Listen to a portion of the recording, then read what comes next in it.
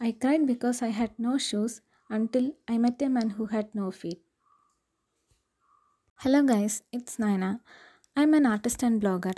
This podcast is all about helping you guys to become the best version of yourself. So, today, on the very first episode of our podcast, I want to talk about the one habit that entirely changed my life. This is something very simple, yet it can bring so many incredible things in your life. The one habit that changed my entire perspective of how I sees my life is expressing gratitude. I have been keeping a gratitude journal for months now. What's gratitude? In simple words, expressing gratitude is the act of appreciating all the things you have in your life right now, including your relationships and all the materialistic things. If you start being grateful for what you already have in your life, you will start having more things to be grateful for. Sometimes we may feel that we don't have enough, like we don't have enough money or clothes. This lack mindset can make us feel so craving for more rather than being happy for what we already have. Maybe you are taking others for granted or neglecting the things you already have, but somewhere around the world, someone is praying for it. I started writing down 5 things that I am grateful for every morning from the last April. Initially, I didn't notice any change, but gradually I realized that I was much more happier on the days which I wrote my gratitude journal. Some days I either forget or just skip journaling for no reason.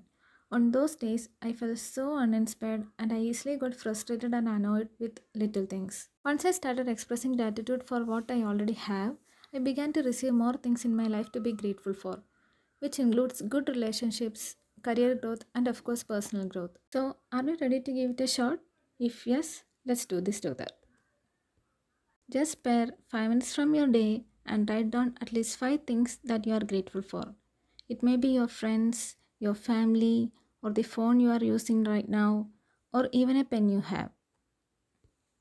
For example, you can write, "Today I'm grateful for this amazing sunny day," or "Today I'm grateful for my headphones." Try to be more specific each day.